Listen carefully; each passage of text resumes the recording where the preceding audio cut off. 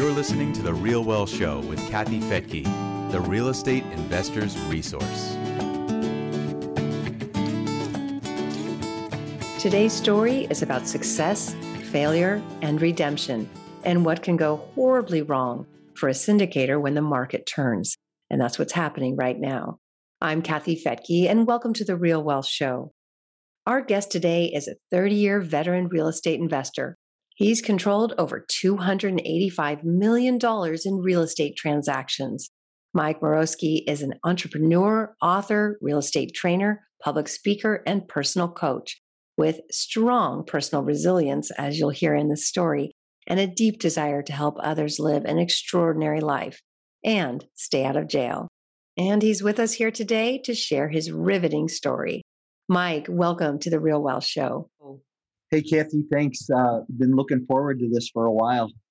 Likewise, you've got a great story, and I can't wait to get to it. But let's go back to how you got started in real estate and what you were doing before that got you into it. Yeah, sure. So I've been in real estate about 30 years. And prior to going into real estate, I had a general contracting business. And I was your typical entrepreneur. You know, I was doing all the sales, all the marketing. I was doing the hiring and the firing, all the bookkeeping. And, you know, I was still in the field banging nails. And I can remember distinctly waking up one morning and looking at my wife at the time and going, I'm burnt out. I can't do this anymore. And fortunately, I had someone who was knocking on my door wanting to buy my company. And wow. So, yeah, I was pretty lucky. So I sold the company and I decided to take a year off. And, you know, if you know me, I didn't really take a year off, but I kind of tried to figure out what I was going to do. But we house hacked a couple of houses. And Kathy, this is long before it was sexy, right? So this was, you know, I can still remember her screaming at me because there were nails on the floor. But, you know, I'd heard Jim Rohn say years ago that success leaves clues. And if you followed successful people, you could ultimately cut the learning curve and be successful yourself.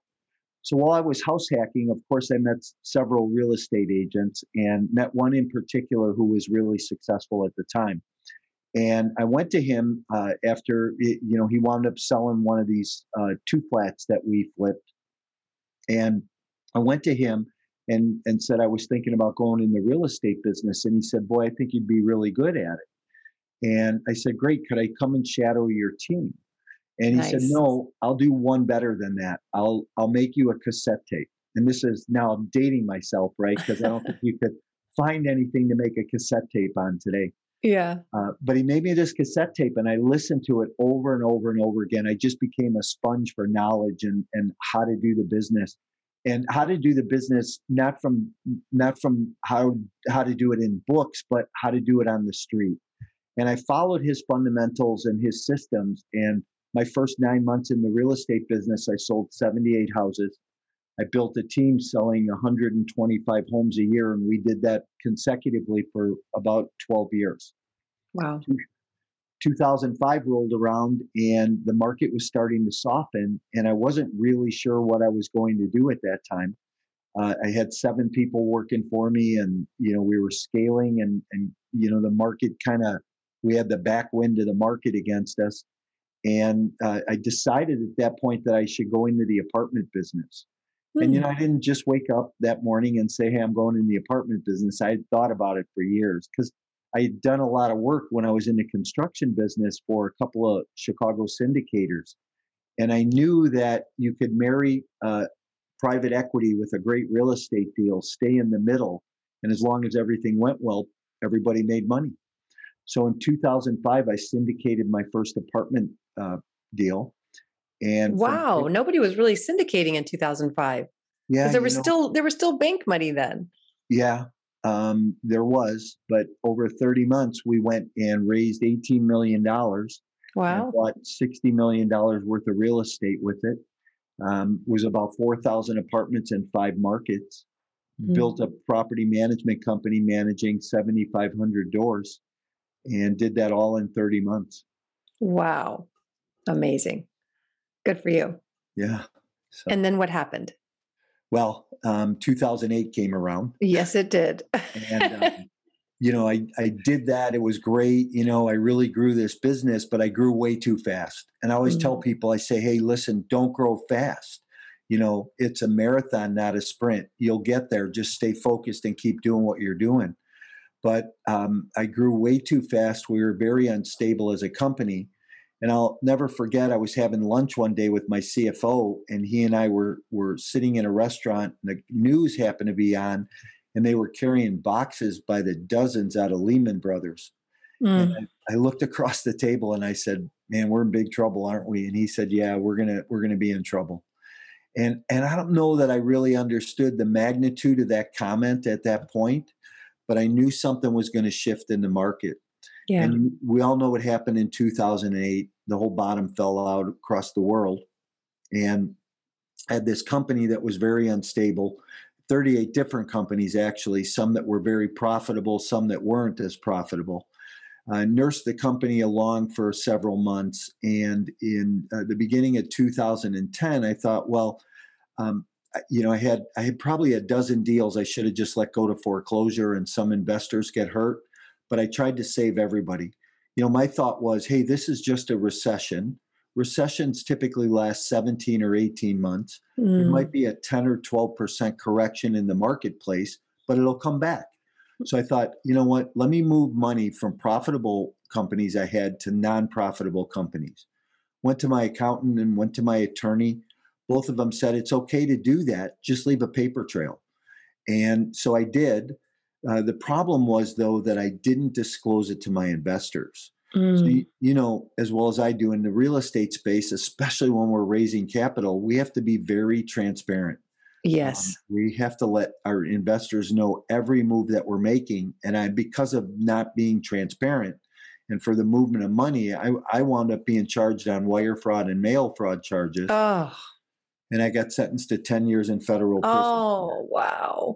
This is so important for our audience to hear, because there are so many people jumping into syndications who aren't doing it properly and don't really understand the back end of it. There's so much that we're still learning we've been doing it for 13 years on the back end of, just getting the K-1s out to people on time and, the proper reporting. There's so much to it. I do worry about some syndicators out there, but in fact, I know one who just got sentenced to 7 years. Really? Somebody that I was looking at property with a few months ago, and I did a little research, and bam, there it was. Wow. So, but he was certain he hadn't done anything wrong, but it sounds very similar. Yeah. So your attorney and your accountant said it was okay, but it was just that you didn't tell your investors that you were doing that. Yeah, it was non-disclosure, and if I look at the mistakes I made, and I clearly broke the law because I didn't tell my investors. If I would have went to my investors and said, hey, we're moving this money from here to here, and my investors said, yeah, that's okay, let's try and keep it alive, it would have been okay. But what I always tell people is, I say, look, I never flew private. I didn't have a big boat. I didn't buy a fancy house. I didn't have a big car. I was the neighborhood baseball coach. I was home every night for dinner. And I got ripped from that to live in a 12 by 12 room with 3 men I didn't know, nor did I like. Wondering what the hell happened to my life. I can't even imagine surviving that. How long were you in prison? I was gone almost 8 years. 8 years. Yeah. So here, let me bring it into perspective. 2 things happened. I went in, we were on iPhone 2. I came home, we were on iPhone 12. And there was a guy who came in after me and then went home before me. And when he went home, he handed me a piece of paper. He said, here, get a hold of me when you come home. And I said, what's this? He goes, that's my Instagram number or my Instagram address. I said, what's Instagram? He goes, oh, you'll figure it out when you come home. So you have no access to those things when you're there? Yeah, you don't. I barely had access to a computer, but because I worked in the education department and I taught classes, I was able to work on a computer and write some things. So matter of fact, while I was gone, I did a lot. I was gone probably about 21 days. And during that time, it was like how am I going to get through this? I really didn't know how I was going to get through today, much less 10 years. And it was probably gone about 3 weeks, and my wife decided she was going to divorce me. And when that happened, that just kind of really crushed me. And I really, at that point, was lost. The joke in prison was take his shoelaces because we're afraid he's going to hurt himself. But that's not such a funny joke. Yeah, it's not. It's not. So, did you have children? I do have children. Yeah, I have 5. So were you able to see them at all? I saw for the first couple of years, my young kids came up to see me. I have two daughters that are 26 and 25 that I haven't talked to since I left. They're just kind of, mad at dad. And so it's been a tough situation. Oh my gosh. So how are you sitting here in front of me looking great, looking healthy? I just personally can't imagine that. And it's terrifying for anyone who's a syndicator, because it could be a mistake that you didn't even know you made. But of course, like you, I have my attorneys look at everything. Yeah. Well, yeah. So how did you survive that? Yeah. So interesting question. And thanks for that, by the way. It takes a lot of work, and it takes a lot of daily discipline and a lot of daily effort. I walked around for 6 weeks, not knowing how I was going to get through anything. And I believe, Kathy, we all have defining moments in our life. And, we may even have multiple ones throughout our life, but what do we do with them when they show up? I walk in the gym one day, and I had gone from running marathons to being 35 pounds overweight. I absolutely hated myself and didn't know what I was going to do. But this guy walks up to me and he says, "Hey, don't let these people beat you. All they want to do is take everything from you you've ever known. They can take your business, they can take your money, they can take your apartments, they can destroy your family, but what they can't take is who you are and what you're made of." He said, "You can get all that back. You can rebuild that $100 million company you lost." He goes, "All you need to do is start making changes in your life every day." And I don't know what it was, but it was like somebody flipped a switch. And my whole world changed right in that 5-minute conversation with this guy. He said, "Come to my class, start working out every day. You'll start to lose weight. You'll start feeling better." And I don't know what it was, but I took him up on it. I started going to class. I started working out. I started feeling better. I started losing weight. I wound up going to college. I got a bachelor's degree in theology. Went to school for 4 years. I wrote 2 books while I was gone. One is Exit Plan. Behind my You did all of this while you were behind bars? Yeah. Really? Wow. I wrote 2 home study courses. I wrote an ethics course. I taught real estate investing, property management, and ethics in prison for 6 years. I was on an outreach program, would go into the community, tell my story to small business owners and local college students. And I wound up meeting a professor from the University of Minnesota. And he and I co-authored a paper together that we had published in the Business Journal of Ethics last year. And it gets taught at the collegiate level for forensic accounting and sales and marketing classes. I'm home today. I'm in the coaching and training business. I teach multifamily investors how not to make the mistakes I made and live a balanced lifestyle. I also just was approved by the SEC, or last year I got approved by the SEC to go back and sponsor deals and be an issuer of securities again. Wow. I didn't know that was possible. Yeah. So we bought a 40 unit in Tampa that we're actively raising capital on. And you asked the question, how did I get through it? Well, I got through it because of my faith in Jesus. And I got through it because I stayed busy and I continued to build into what I wanted to be as a future for myself. I knew I'd come home and I'd have a whiteboard that I could just wipe off and start all over again. And really, that's what I've done. Do you feel sometimes like these challenges were meant to be in your path, that there was a reason for it? Yeah, maybe people have heard the saying that it didn't happen to me, but it happened for me. And I do believe that. Kathy, I made some mistakes, right? And I think we all make mistakes. And the biggest thing I see in people today is that, you know, they let their past define their future. And I don't want to let my past define my future because we can't. I think that people are trapped in prisons. I might have been behind bars. I might have been behind a wall, but I think so many people are trapped in their own mind with, things that go on in their life, maybe past history, could be abuse, could be addictions, whatever it may be.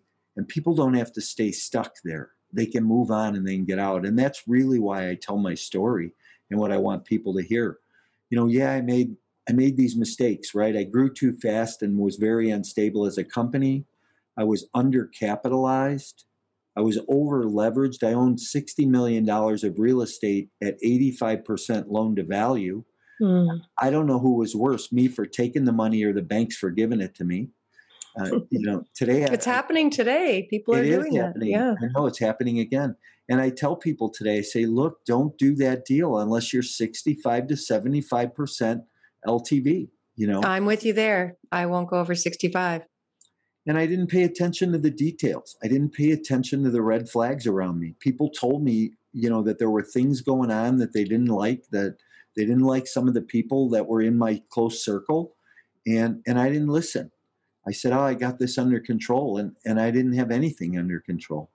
So people need to be aware of their surroundings. We all put these blinders on and, they're so tight we don't see out the sides. And we need to see that peripheral vision. Oh, I feel like the opposite of Barbara Walters, where you're making me cry. Oh, that's incredible. What a story. How would you say you have changed as a person through all of this? Well, if you ask my son, who's 17 today, what's different about his dad, he will tell you that he's much more humble today. And I believe that, I made those mistakes, but there was a sense of pride and a sense of greed that was set in my life. I thought that, hey, I made $15 million in 30 months, and I lost it all in 9 seconds. The markets crashed, devaluation of property and NOI drops and lost a lease and, people move out. It's hard to mitigate that storm. And, I'm different today because I'm more cautious. I underwrite more conservatively today. I stay inside my buy box. Some of my non-negotiables that I used to have are negotiable, are not, or some of my negotiables that I used to have are non-negotiable today.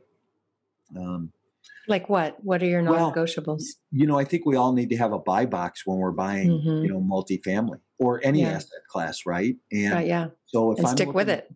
Yeah. If I'm looking at properties that are 1990 or newer, I need to stay in that, right? Mm-hmm. I'm looking for a certain asset class. I need to stay in that. If I'm looking for a certain product type, I need to do that because I know that works, right?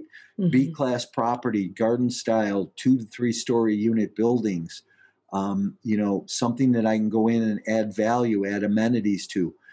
As long as I stay in that box and I underwrite conservatively and not go outside of some fundamentals where don't go above 80% loan to value or 75% loan to value, make sure you raise enough capital. So there's those things that we have to do to make the deal work. And especially now walking into the market we're walking into, because this is changing right before our eyes right now. And, it won't be as bad as it was in 2008, but we're going to see some price correction here. We're going to see some devaluation, some pullback in the market. We're already seeing it. I got sent 2 deals today from brokers that we were looking at before, and the buyers couldn't buy the properties. They walked on them. So they're back on the market. Yeah, I'm curious where you think things are headed.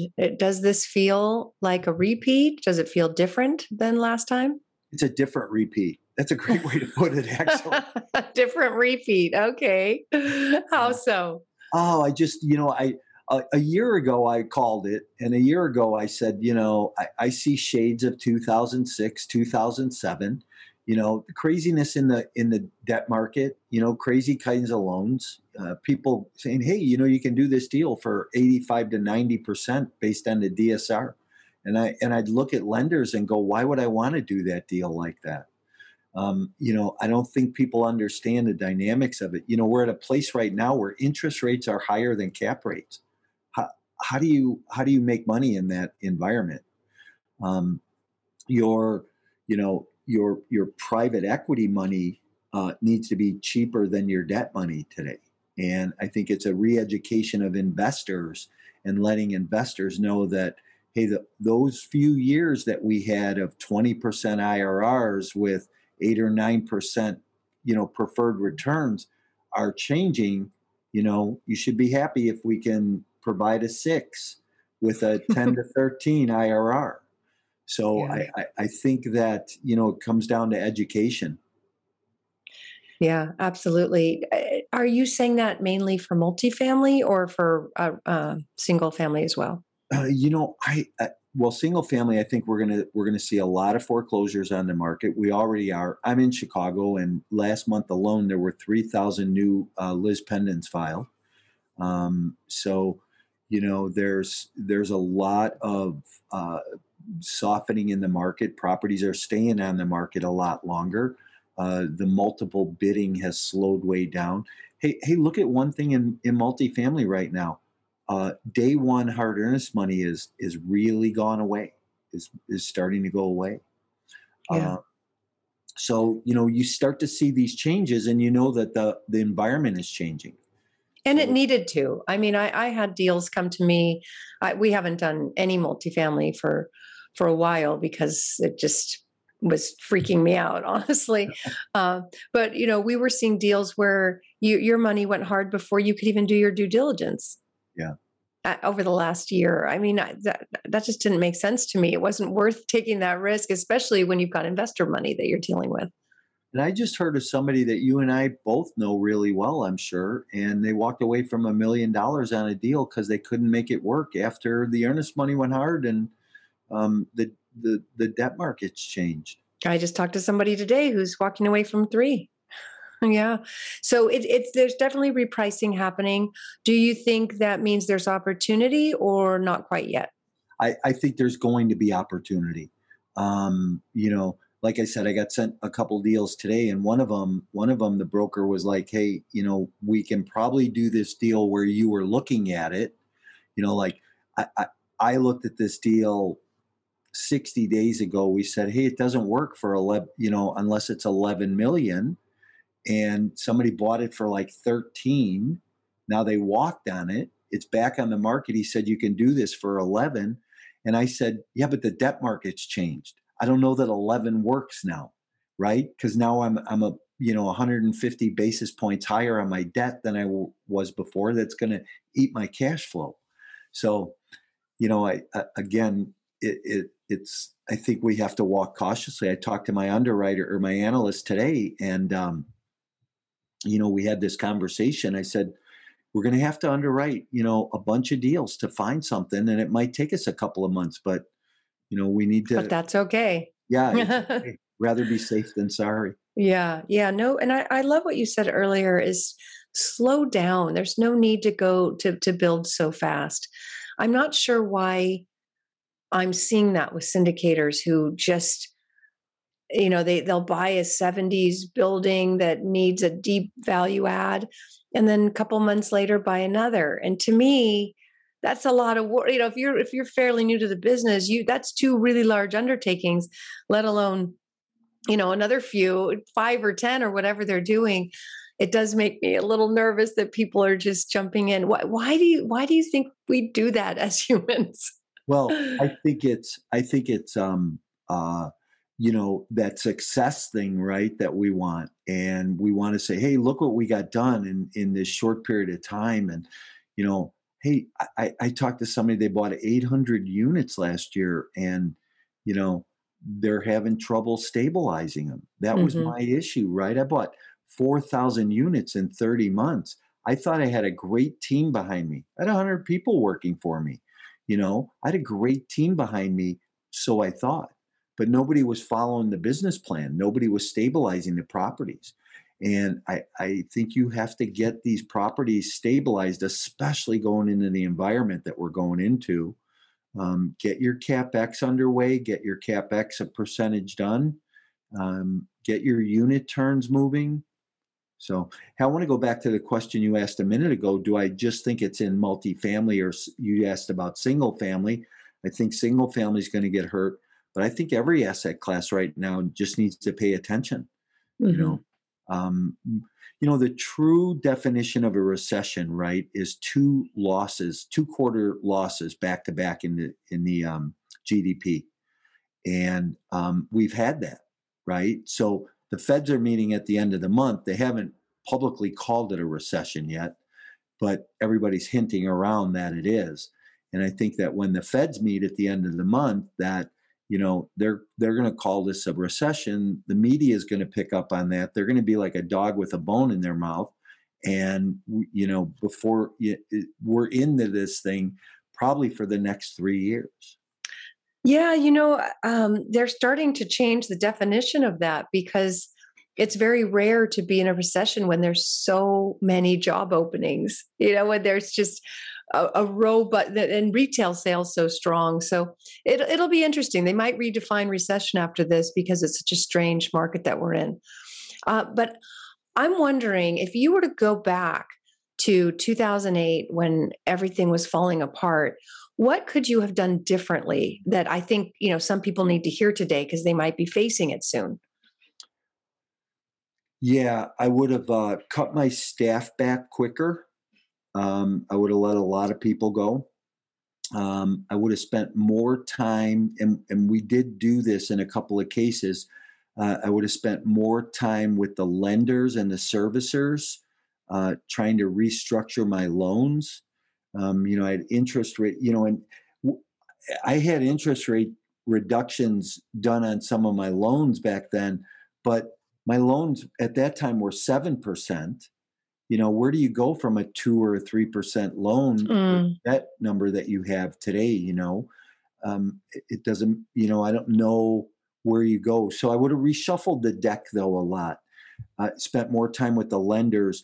Would have put a core team together to really focus on individual assets that were challenging. And, I thought I had people that were doing that, but it wasn't happening. And Mm. so, matter of fact, in 2009, I went to my partner at the time and I said, "Look, here's what we need to do." And I had come back after Christmas in 2008, and so just prior to Christmas in 2008, I closed a deal. I brought about 2.8 million in capital into the company. So we had gone full cycle on a deal, and brought a boatload of capital in. And after we said, "Hey, let's not do anything with this. Let's just leave it sit. We got 2 weeks of holidays here. Let's go through Christmas and New Year's."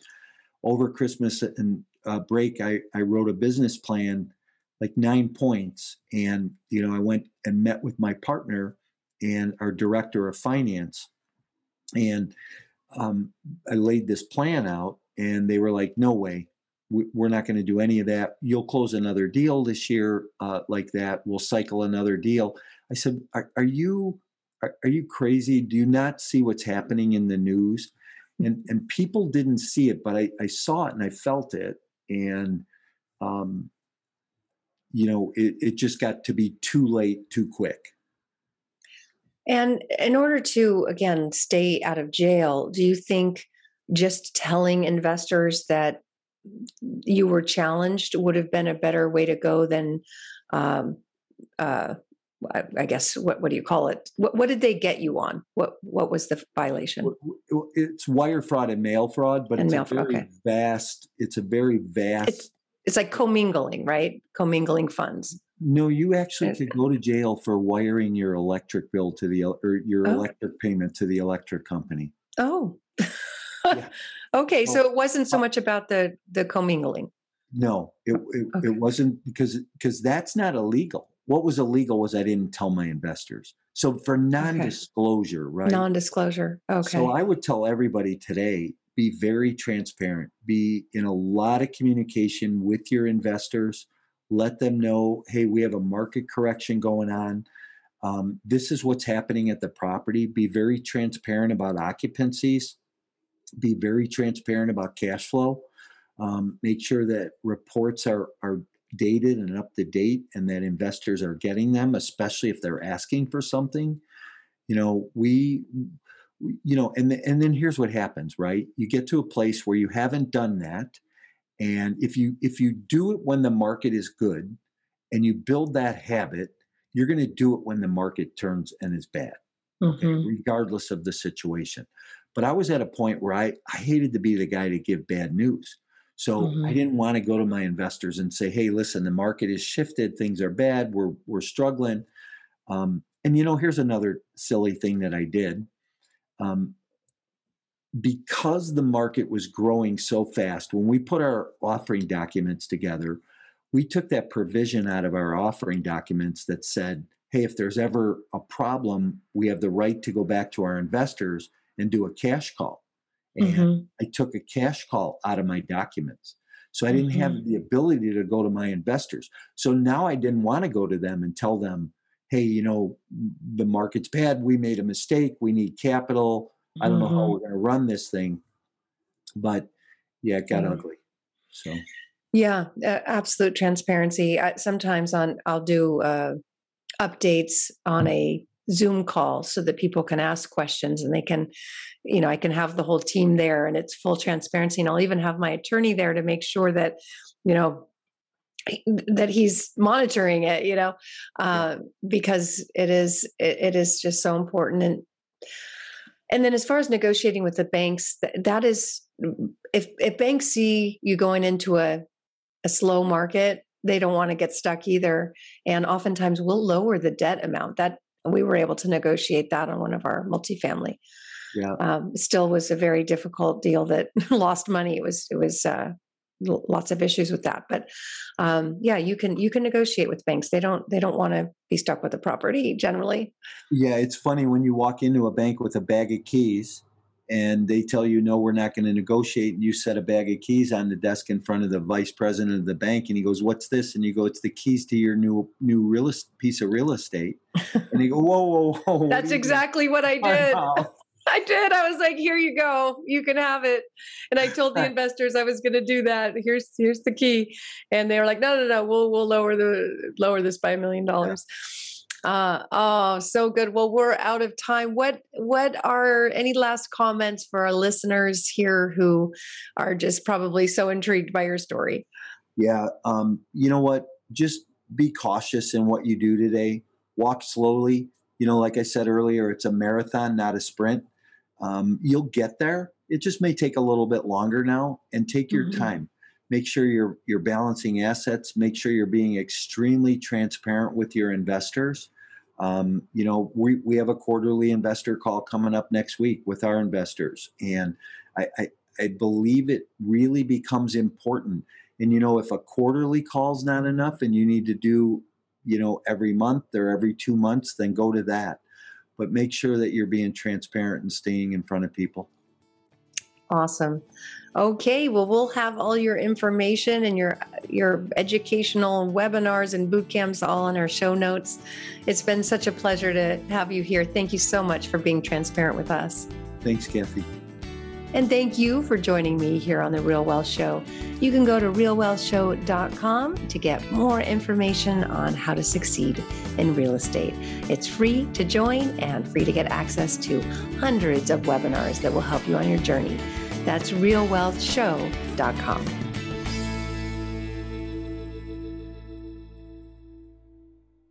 The views and opinions expressed in this podcast are provided for informational purposes only and should not be construed as an offer to buy or sell any securities or to make or consider any investment or course of action.